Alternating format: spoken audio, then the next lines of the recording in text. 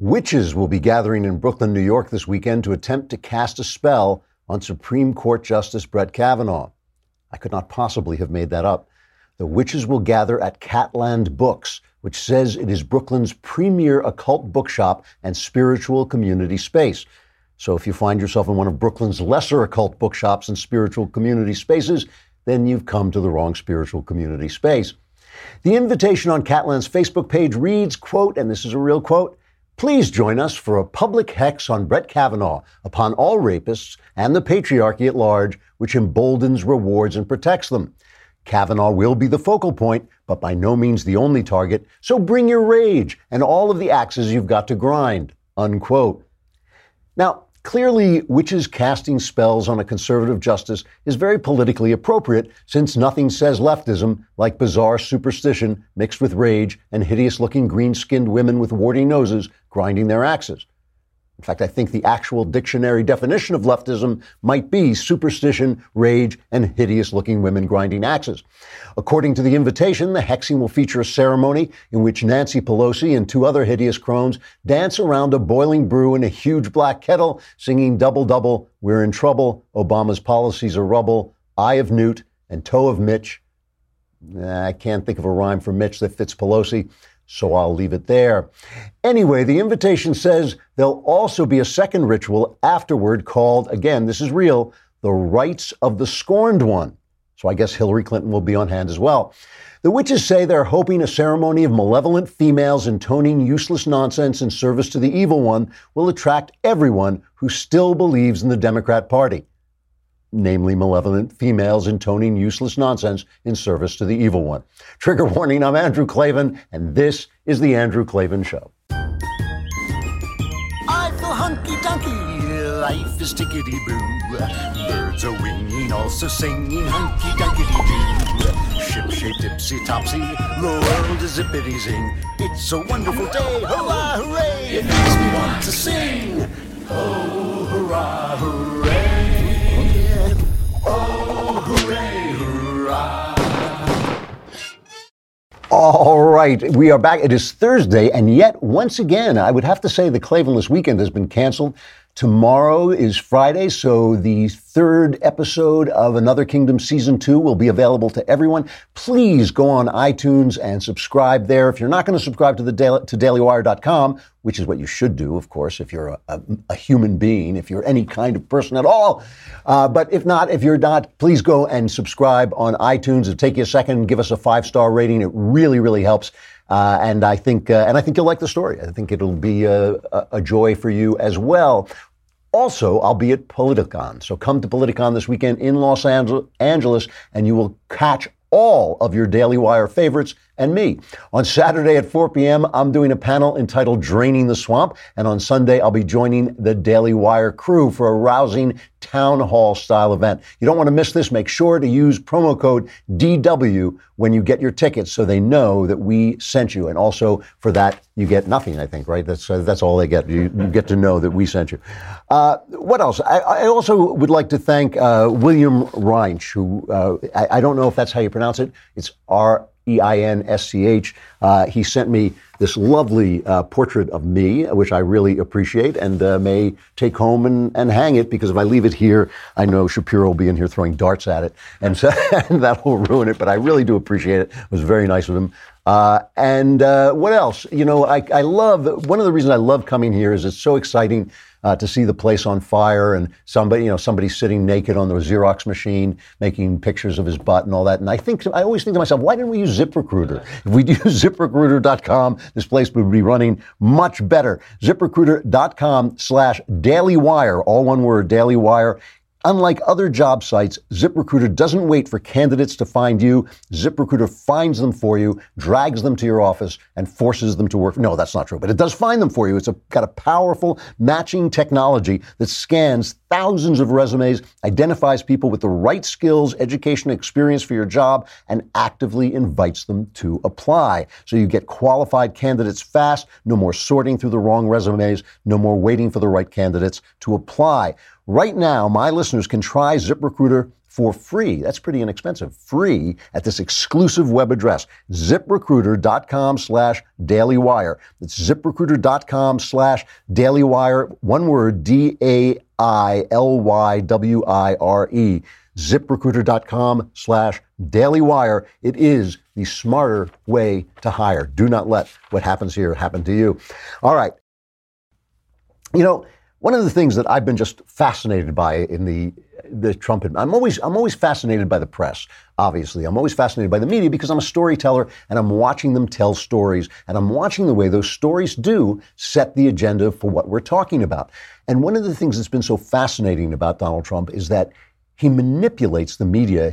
Because he's a media guy, he manipulates them so expertly, not always in ways that I like, but he forces them to cover the things that they would bury. So, you know, they made fun of him for attacking or making fun of Christine Ford, but he went out there and talked about the fact that she didn't remember things very conveniently and remembered things conveniently, and they said he's mocking her. But in order to attack him, they also had to report what was true was that she didn't remember a lot of details that would have made the story possible to check, but she did remember a lot of details that condemned Brett Kavanaugh. So it was kind of suspicious, and he forced them to cover that. Yesterday or the day before, when he called Stormy Daniels horseface, he forced them to cover the fact that he had won the lawsuit. So Michael Avenatti, for all his big talk and all his swaggering around, and all CNN made him a big hero. He's obviously not very good at what he does. You know, he actually put her in a situation where she was humiliated, and he, by being rude to her, just forced them to do that. Because they hate him so much, you can actually watch the news process go wrong. This is the thing that fascinates me. You can actually watch the news. You know how they say you don't like to see the sausage being made? You can actually watch the news go into the grinder and come out crap. You know, like you see, this Jamal Khashoggi thing is so interesting. It's interesting because it's a developing story. It's interesting because it's an interesting story. Interesting why? Because we have so many ties to Saudi Arabia. The area is such a hotbed of violence, and there's nobody there except Israel that we can turn to who's a good, they always say, why did you back this evil strongman in the Middle East? And it's like, because Lincoln wasn't there, we do what we can do, And so we have this very complex relationship with the Saudi, a lot of money involved, weapons sales, oil, all this stuff. And now they've done something. They've got this new crown prince, MBS, they call him, Mohammed bin Salman. And he's obviously not very good at being an evil dictator. He's an evil dictator, but he's just not very good at it. He keeps making these stupid evil dictator mistakes. He probably didn't finish evil dictator school. I think he probably got through maybe a year of evil dictator school and thought, I have this. When you're a crown prince, who's going to say to you, no, my friend, you do not yet know how to be an evil. No, I finished the first year of evil. Yeah, you want a few more years of evil dictator. He's just not very good at it. He just keeps bumbling around, kidnapping and killing people and making the country look ridiculous. And of course, we are very gullible. So he lets women drive and we go, oh, he's a reformer, not noticing the 17 journalists who suddenly vanish from different countries as he carries them away. So the New York Times, a former newspaper, runs a story today, and a lot of people are running the story. A Turkish official says he's got an audio tape of Khashoggi being killed in the Saudi consulate in Istanbul by the evil Saudi Arabian hit gang that was supposed to have arrived there. Now, you'll notice no one, I don't believe, at least as of the last time I was looking, which is a few minutes ago, nobody has heard this audio tape. And we have every reason not to trust the Turks in this situation. They don't like them. They have plenty of motives to get between us and the Saudis. They themselves are, vying for power in the region. But it's a good story. It's a good story, and you want to put it forward. What's interesting about the Times is they write it as if they had heard the audio. They tell you that they haven't, but they write it as if the story is true. It says, Saudi agents were waiting when Jamal Khashoggi walked into their country's consulate in Istanbul 2 weeks ago. Mr. Khashoggi was dead within minutes, beheaded, dismembered, his fingers severed, and within 2 hours the killers were gone, according to details from audio recordings, and then like a Henry James sentence where you only get to the sense of it at the end, described by a senior Turkish official on Wednesday. Okay, so this is still the Turks telling us what's going on. It is not somebody hearing it. The government of Turkey let out these and other leaks about the recordings on Wednesday as Secretary of State Mike Pompeo visited Ankara, and an escalation of pressure on both Saudi Arabia and the United States for answers. Now, here's the interesting thing about this. The Times is actually doing the right thing. Part of the journalist's job in a situation like this is to bring the pressure. Why? Because doing the moral right thing is always it always works against realpolitik. What does realpolitik want us to do? It wants us to work with the Saudis, get the money, get the ally against Iran, get somebody who can work with the Israelis behind the scenes. All that is good stuff, and we don't want to lose that because this crown prince is dropped out of evil dictator school. We do not want to lose all those things. So it's complex. It's an interesting, complex story.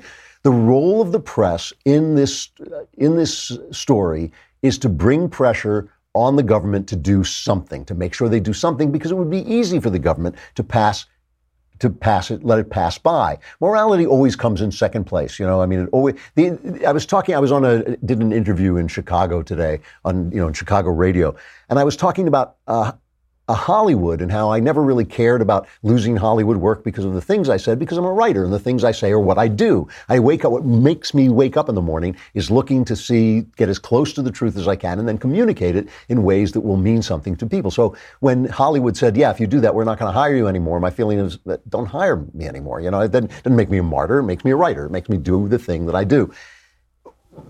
But when I had little kids at home, I picked my fights. I mean, I was still a loudmouth. I mean, I was still somebody who would say the thing I probably shouldn't have said.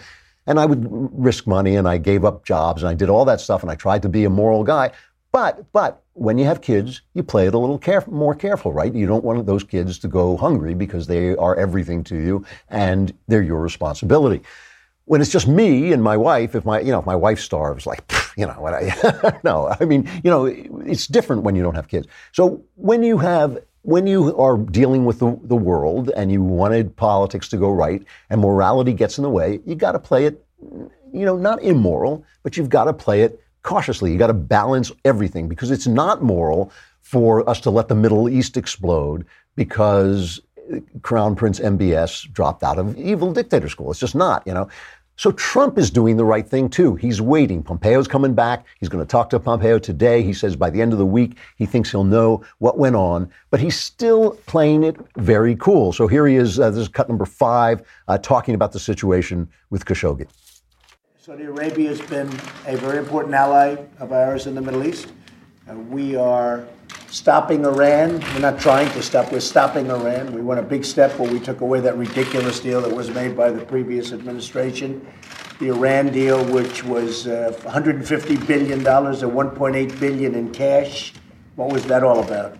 And they are an ally. We have other very good allies in the Middle East, but if you look at Saudi Arabia, they're an ally, and they're a tremendous purchaser of not only military equipment, but other things. When I went there, they committed to purchase $450 billion worth of things and $110 billion worth of military.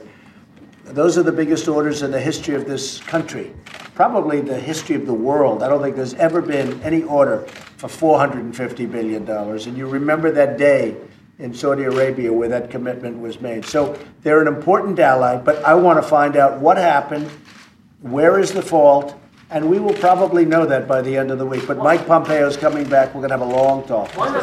So that's Trump. Trump is actually being the grown-up in the room. Trump is not always the grown-up in the room.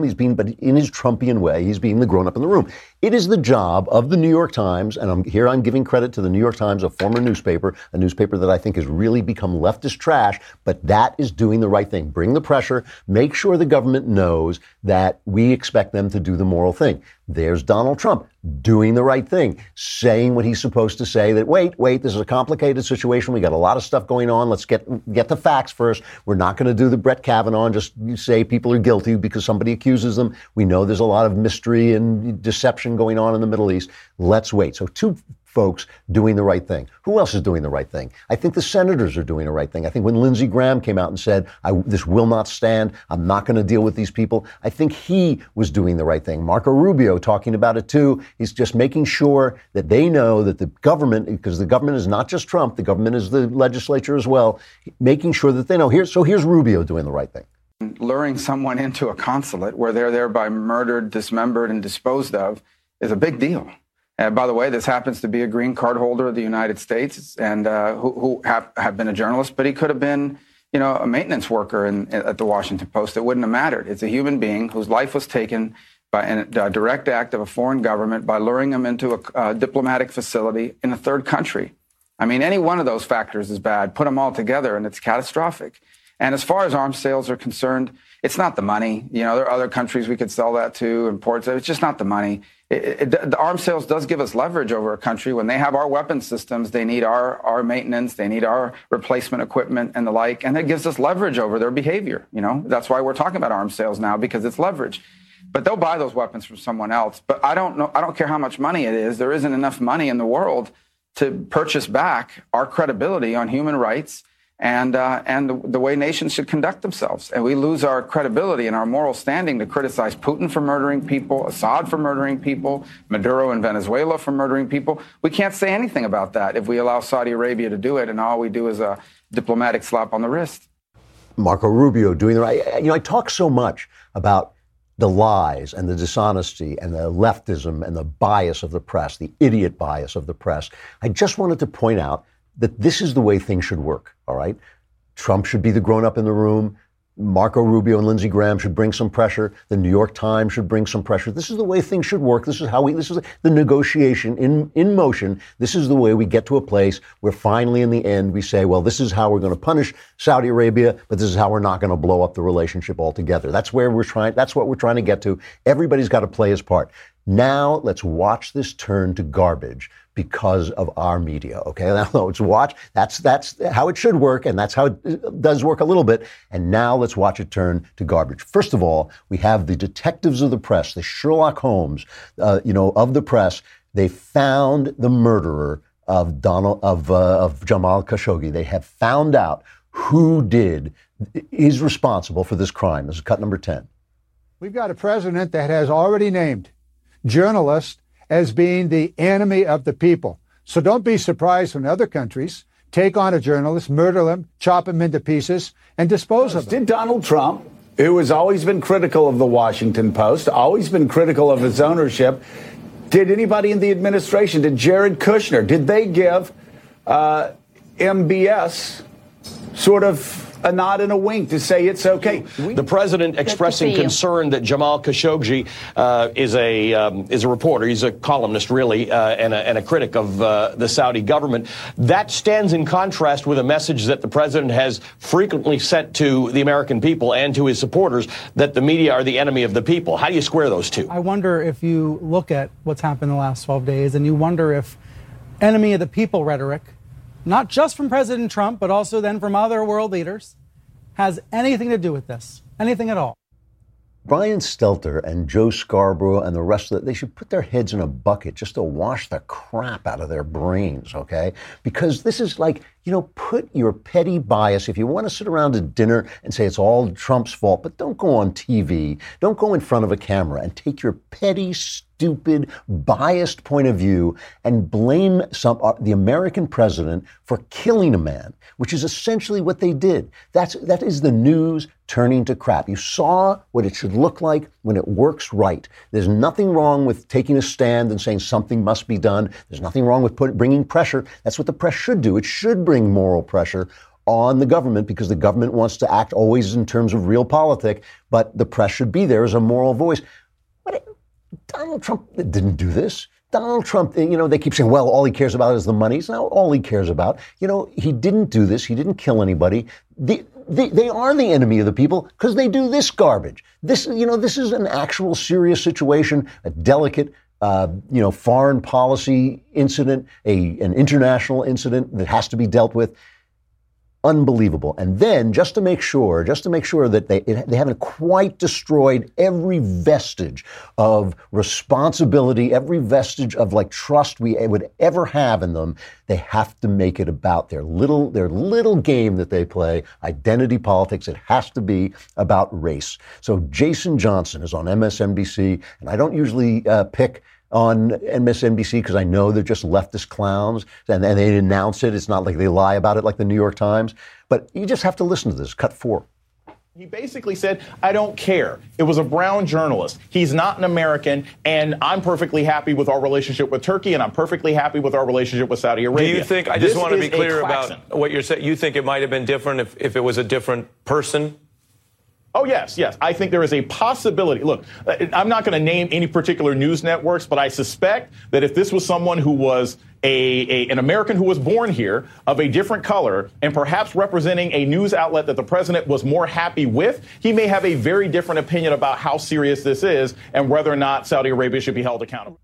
You know, when I hear that he doesn't care, that Trump doesn't care about this guy because he's brown, a brown journalist, which he barely is, the words that come to mind are the immortal words of Chris Cuomo.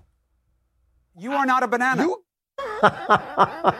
This is Chris Cuomo's. That is the worst insult that Chris can throw at you. You are not a banana. You know, this is the way you get guys like, there is a video going around, you may have seen it because it's practically gone viral, a video going around of this guy tearing up signs in Texas for Ted Cruz. Like, what makes this guy think that his point of view is so precious that he has the right to commit these acts of vandalism? But he's tearing up signs, and the guy who put the signs there goes after him with the video cam and gets him on tape. And this is how you get this guy. It's this constant barrage of bias and stupidity, twisting every story to their left-wing purposes. Every single story creating this cloud, this atmosphere that something is terribly wrong when nothing is wrong except in Saudi Arabia.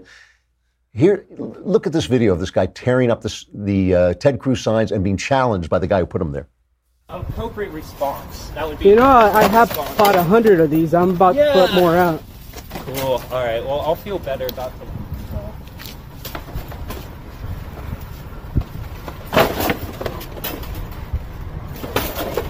I hate Ted Cruz. I hate Ted Cruz. I hate Ted Cruz.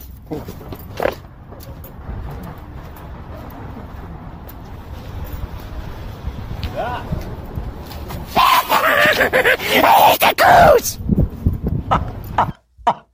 It's The Exorcist. The guy's been possessed by the spirit of CNN. They're going to bring in a priest, and they're going to do a service over him, and Don Lemon is going to spew out of his mouth this great green slime of Don Lemon. I mean, this is how you get these guys. This is how you get these guys who are screaming at people in the street, who are vandalizing buildings. This is how you get these college students who think their rage is the same thing as righteousness. You know, this is how you get them. I mean, really, I really feel like, you know, I can't remember who it was who played the priest in The Exorcist, but they should just bring him in and just like see if like he just vomits up Chris Cuomo, he just vomits up MSNBC. Unbelievable. And the only thing I can tell you is the only thing that really struck me is they have kept such watch over the culture to make sure that they can do this. You know, remember how they canceled Last Man Standing, the Tim Allen show, because he plays a conservative in the show. And they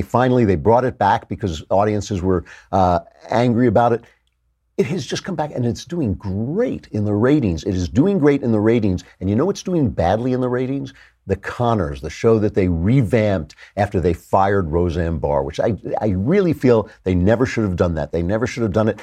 Everything they do is to protect this voice that they have, this power that they have, to set the narrative, to make it seem as if, you know, everything is about Trump, that Trump is going over and killing journalists because they're brown. I mean, that was basically the story that you were hearing from all those people. You know, Trump is letting journalists die because they're not the same color. You know, it's like, what on earth? What on earth? And that's how you get these crazy guys. And you wonder, like, why is everybody angry? It's not because of the politics. It's really not. Things are going really well in this country. We keep hearing there's a crisis in this country.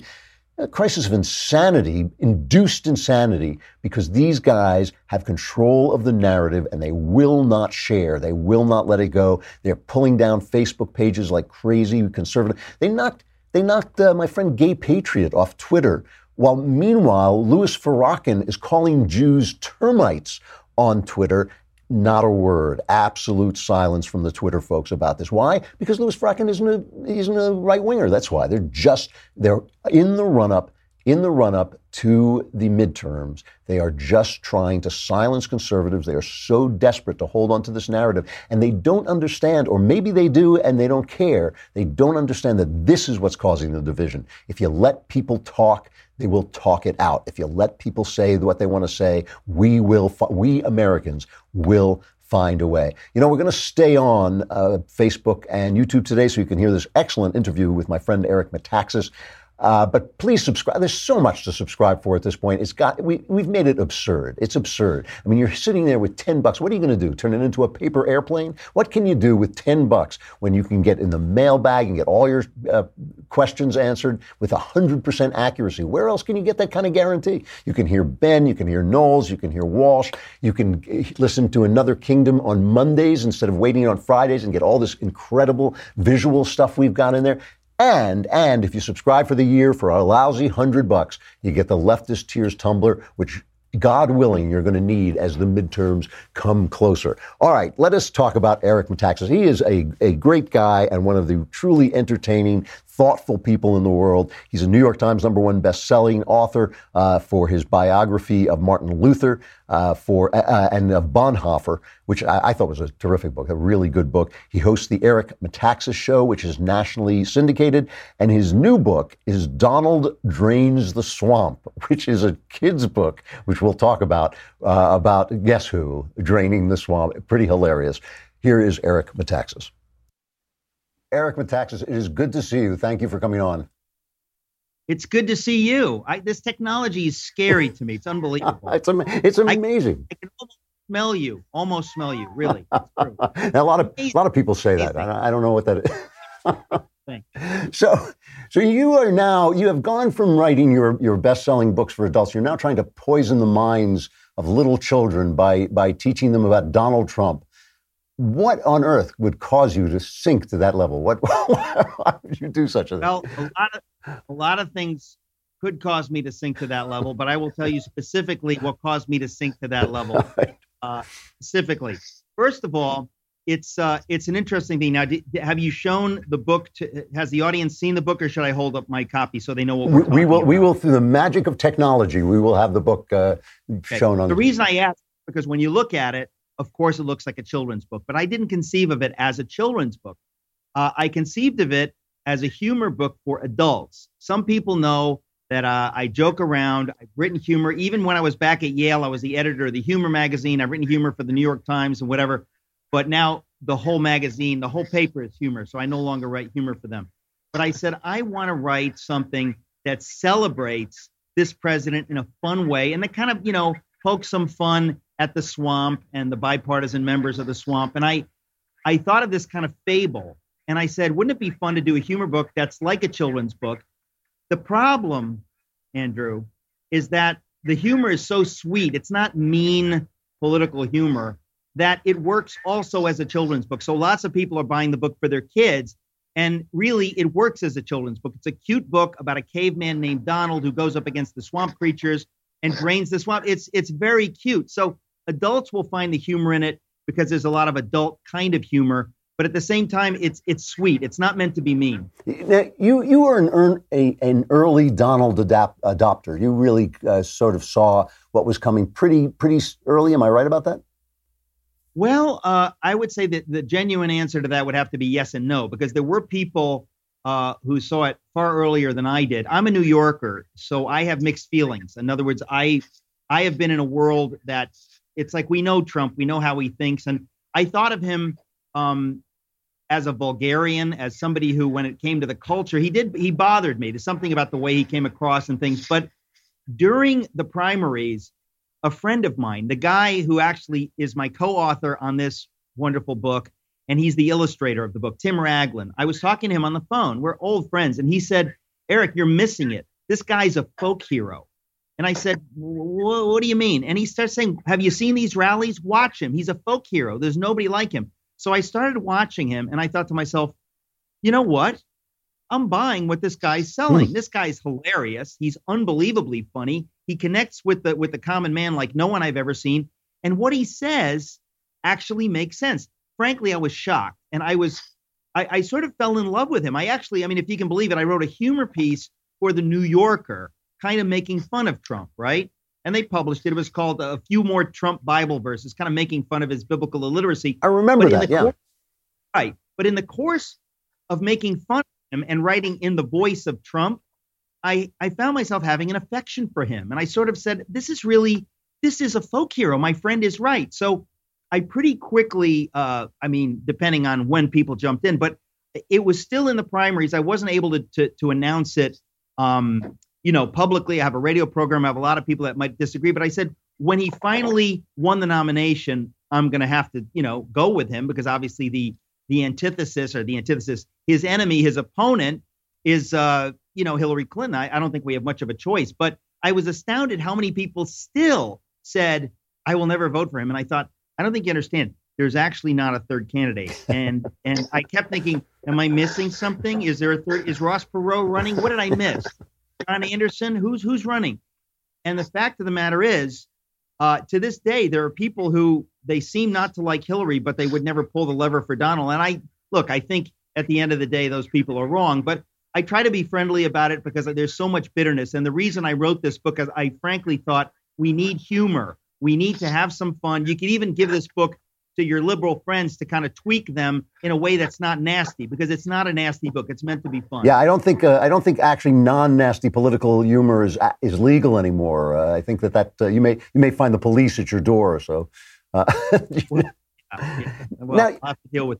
Now you've been a powerful Christian voice, and I'm going to talk about that more in a minute. But one of the attacks that we hear from the Never Trumpers has been how can Christians support this man who is clearly not himself a Christian and has lived a life that is not what we would call a Christian life. What's your response to that?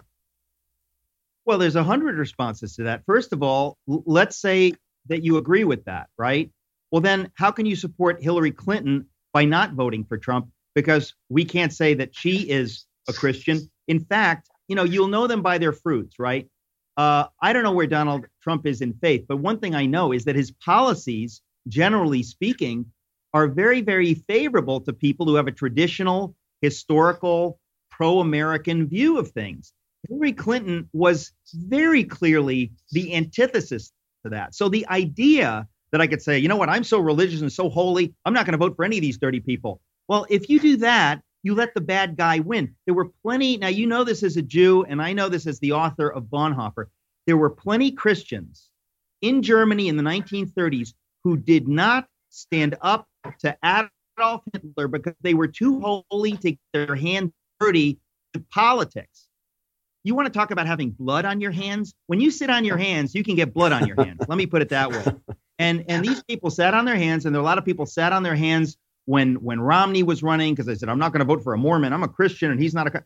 This is not how you make political decisions. And I think that if people cannot live in the real world and understand that sometimes you have to get political. I mean, if the Germans had gotten political and stood up to Adolf Hitler, we never would have had the Holocaust. I hate to put it that bluntly, but when religious people start saying that politics is too dirty for me to get involved, let me tell you something. The people who hate you and who hate your God and who hate everything you stand for, they're not afraid to get involved in politics, and we need to get involved. And so I really think that when people say this about Trump, that he's this or he's that, Donald Trump just got in two very pro-Constitution, pro-life, historical originalists, on the Supreme Court. Now, what do we think Hillary Clinton would have done? I don't even think somebody like George W. Bush would have the guts to put in people the way Trump did. And so you have to give him credit for that. He's not our pastor in chief.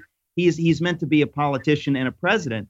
And so I find most of these arguments really to be beside the point. But people are very emotional, and I don't know what to say. So that's why I wrote a goofy humor book. There's a piece. I think you and I are on the same page that one of the biggest questions of our time is whether Christianity is going to continue as a major force in the West. And I think that this is something that people have been talking about in Europe for a long time. Today, there was, I believe it ran today, was an article in the New York Times that has gotten harder and harder to speak about God. And he says that, he once he moved to New York, he found that the language that he would use to speak about God had actually deserted him. That seems to me like a real thing. Do you believe that that is actually something that's happening? Do you find that to be a problem in New York? Essentially, I do. And the author is a friend, Jonathan Merritt. We disagree strongly politically, but I think he's quite right on that. He's a Christian. But here's the thing. I think that Christians often are guilty of marginalizing themselves. For example, they say, well, I can't vote for Donald Trump because that would mar my witness as a Christian. And I think, what kind of witness do you think you have today? Tim Tebow, who really never did anything wrong, ever. He was vilified by the angry secular atheist left when he did everything right. So the idea that you can just avoid this and avoid that and don't vote for a vulgarian like Donald Trump and people will like you and accept your crucified savior, that's a joke. Anybody who's paid attention to the culture, I mean, look at Billy Graham. Billy Graham was just a champion with movie star looks, and many people vilified him. People of faith will always be vilified. So the question is not, does that mean we change our tactics so that we become something we're not? I mean, the question is, do we do the best we can? Do we pray for our enemies? Do we love our enemies? I really think that people can worry about this so much that we marginalize ourselves. I think that we need robust voices for faith in New York. I live in New York, as you know. We need robust voices for the Christian faith and for God all through the culture. And to the extent that I can do that, I will. But I think there's a reason most of my fellow evangelicals voted for Trump. And when people make that sort of a dirty political calculation, that's not fair. That's wrong.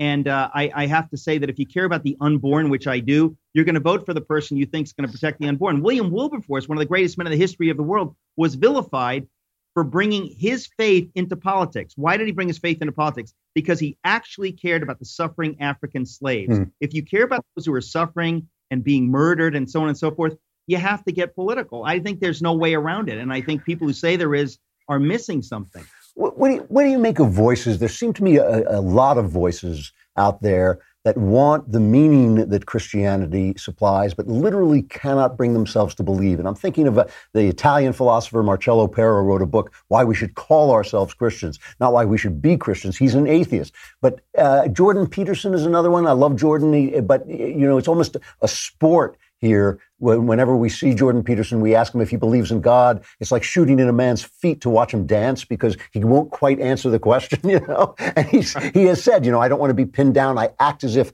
there was a God, which is the exact phrase that Pera uses as well. What do you make of these voices of people who want the meaning but don't want the conviction? Well, I think they can get away with it. What I mean by that is nobody's putting a gun to their head and said, look, you can't have it both ways, pal. Choose now. The reality is you can't have it both ways. In other words, in this culture, you can have it both ways. And you can understand that, it's kind of like saying, I'm going to commit adultery, but I believe it's wrong. If you really, really believed it was wrong, maybe you wouldn't commit adultery. I think that there are plenty of people that, let's put it this way, people like Jordan Peterson and Marcello, is it Pera? Pera, yeah, Pera. Pera. Folks like that, I think, if a gun were put to their head and they said, listen, you need to choose, they might choose and they might choose God. But the point is nothing's forcing them to choose so they can have it both ways. But here's the reality. And you know this, Andrew. Either there is meaning in the world, either there is good and evil, or there's not. If there's good and evil in the world, you need to tell me where you get it from. When somebody says to me, hey, racism's wrong, I go, oh, really? Well, I agree with you, but I know why it's wrong. Why do you say it's wrong? Go. If you take God out of the equation, you tell me why racism is wrong. People will sputter and say, well, but I just know it is. It just is. It's like, no, I know it is, but I know why it is. And the same thing with why was Hitler wrong? Or was he just wrong for him? There are people that they can't be intellectually honest. And in this country, nobody forces you to be intellectually honest. In the West, nobody forces you to be intellectually honest. But if you lived in the Gulag, with Solzhenitsyn, if you were in Kim Jong-un's Korea today, you're going to be forced to figure out what you believe. You want to believe that good and evil stands apart from what the dictator says? Well, at that point, you better be a Christian because you're not going to have that right. So I think people are just being intellectually dishonest because they're allowed to be. That's a great point about the West. That's a great point about the West. You run this thing in New York, which I've been fascinated by. When I'm in New York, I'm usually there for such a short period of time, and I have a lot of family, so I've never gotten to go to it. But you run this thing called Socrates in the City. What is that about, and why did you start that? Well, people can go online. We posted videos. We film everything in HD, so many more people watch it online as a TV program than actually are at the events. But Socrates said the unexamined life is not worth living. And then he blew his brains out in an alley. I remember reading about that. Yeah. No, Socrates said, because I'm Greek, I kind of thought, okay, in New York City, speaking as a Christian, a person of faith, conservative, I thought a lot of people don't think about the deeper things. We don't examine our lives because at cocktail parties, you don't want to talk about the meaning of good and evil and whatever. You stop doing that as an undergraduate. And when you enter the real world, places like in New York, you avoid those conversations. I thought that's not healthy. Socrates was right. The unexamined life is not worth living. Let's examine the big questions. So I said, I will interview people who have something to say. And it doesn't always need to be on the big questions, but it always touches on the big questions. The other day, we had Mark Halperin, the brilliant novelist and conservative writer. We've had all kinds of people from all across the spectrum. Frankly, I interviewed my friend Dick Cavett about celebrity, and he interviewed me about miracles.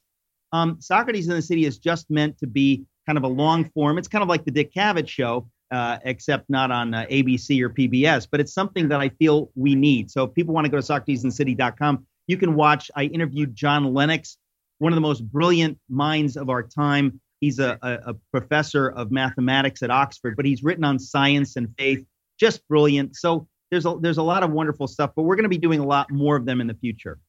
Eric Metaxas, when we first met, you told me we were living proof that in Christ there is no Jew or Greek. It's always great to see you.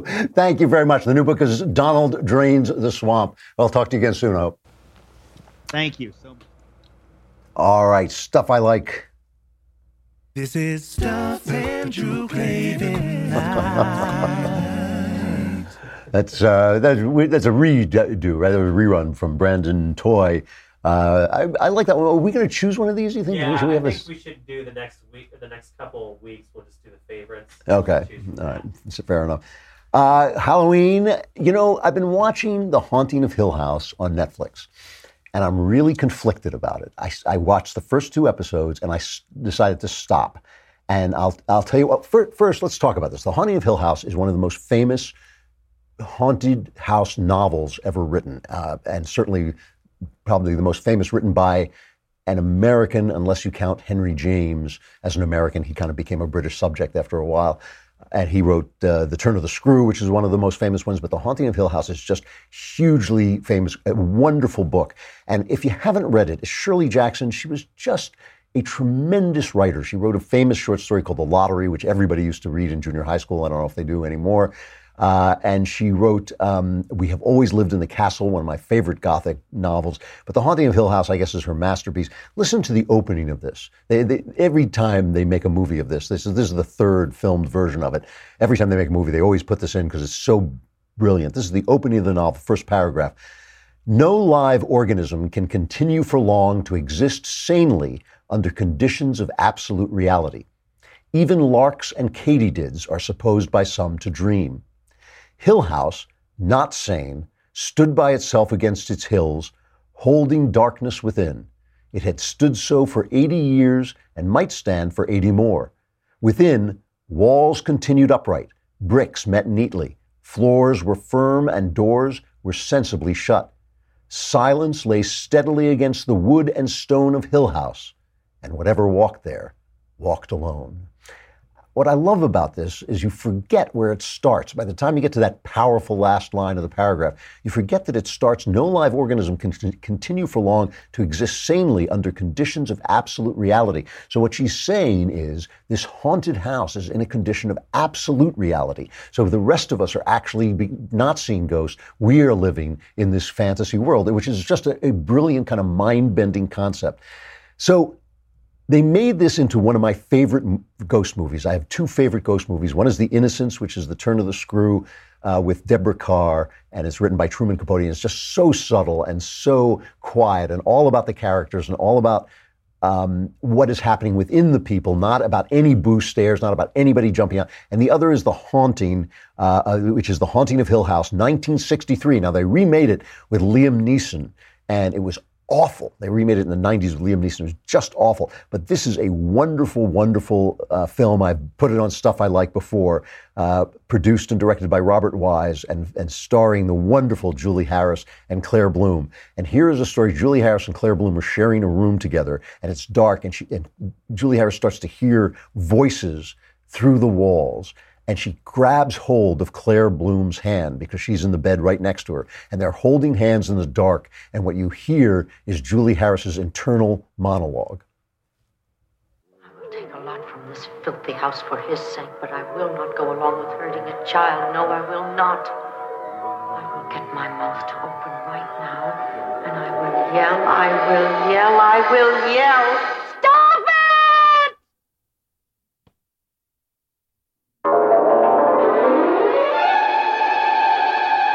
What? What? No, what?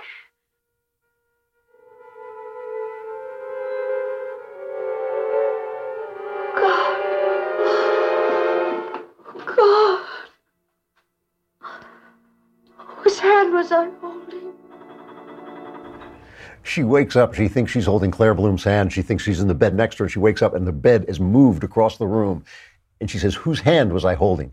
That, to me, is brilliant. That's like the scene in Paranormal Activity where they spread flour on the floor and they wake up and there are footsteps in the flour. You don't have to show people anything. It's just scary. It is scary to think of that. So what is driving me crazy about the Netflix version of The Haunting of Hill House is that they do scenes like that and then they ruin them with some big boo scare. And or some act of disgusting something, some bug crawling out, or not that. It's just the twisted faces and jumping out at you. And all this. They do it so brilliantly, and then they ruin it with a jump scare. And I stopped watching it after two because it was driving me nuts, But Stephen King tweeted that he thinks it's a work of genius. He loves it. People are loving it. So I'm going to go back and try it again. Here is the trailer is brilliant because they show you a lot of the subtle stuff they do. They do all the subtle stuff that I love. I mean, they do stuff where, like, for instance, something will just be in the corner of the room and they won't even focus on it, which I just love that stuff. And then they'll blow it with some big jump, And so I guess they're serving younger people who love that stuff and don't like subtlety. But here's the trailer for The Haunting of Hill House. In any case, read the book because it's one of the great books. As a wonderful American novel, Shirley Jackson, wonderful American writer. Here's the trailer for the Netflix version.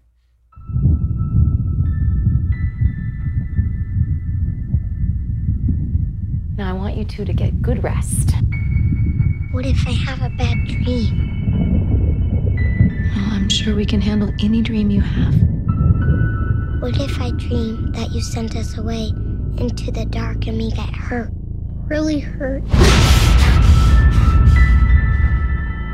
And what if I'm so sad and scared of the dark out there that I put poison in me for years and years until my blood turns into poison and my heart breaks right in half and I can't feel anything happy? I can't stand it anymore and I have to die. And time on a silver table. It's my jaw wired shut.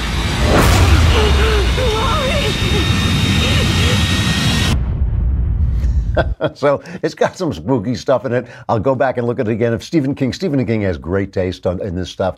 I mean, he's the one who pointed me to The Little Stranger, one of the best ghost stories I've read recently. But read the book. Shirley Jackson's Haunting of Hill House is a wonderful short novel for Halloween that you'll really like. It's interesting to me that both The Haunting of Hill House and The Turn of the Screw are about sexually repressed women. And a lot of ghost stories are about women. It's really interesting. I mean, if you think of horror stories, The Exorcist is about a girl basically becoming a woman. It's basically about monarchy or first period is really what that movie is about. And Rosemary's Baby is about a woman giving birth and all that. Women are just scary. Their bodies change and it's all kind of weird. It's like, you're just a scary bunch of people, ladies. All right. Again, not a Klavanless weekend. Please, tomorrow, Another Kingdom Season 2, Episode 3 will be available to everybody. Go on to iTunes and subscribe and give it 5 stars. We really could use the support. It's doing very, very well. We're really happy with it, but we would like it to do even better. Or subscribe to dailywire.com, and you can get the whole thing with the reads and everything. Also, if you're in LA, come to Politicon, and I'll be there Saturday at 4 p.m. doing a panel entitled Draining the Swamp. I think Ann Coulter will be there with me, so anytime I get to sit next to Ann Coulter, it's a very dangerous situation for all of us. On Sunday, I'll be joining the rest of the guys at the Daily Wire. We'll do a town hall-style event. If you can't come and watch it, you can go on and see it on dailywire.com and, maybe subscribe. It would be that would on Monday it'll be there for subscribers. All right, great. In the meantime, you've got me here sitting there talking to you. I'm Andrew Klavan. This is the Andrew Klavan Show. I will be back in this seat again on Monday.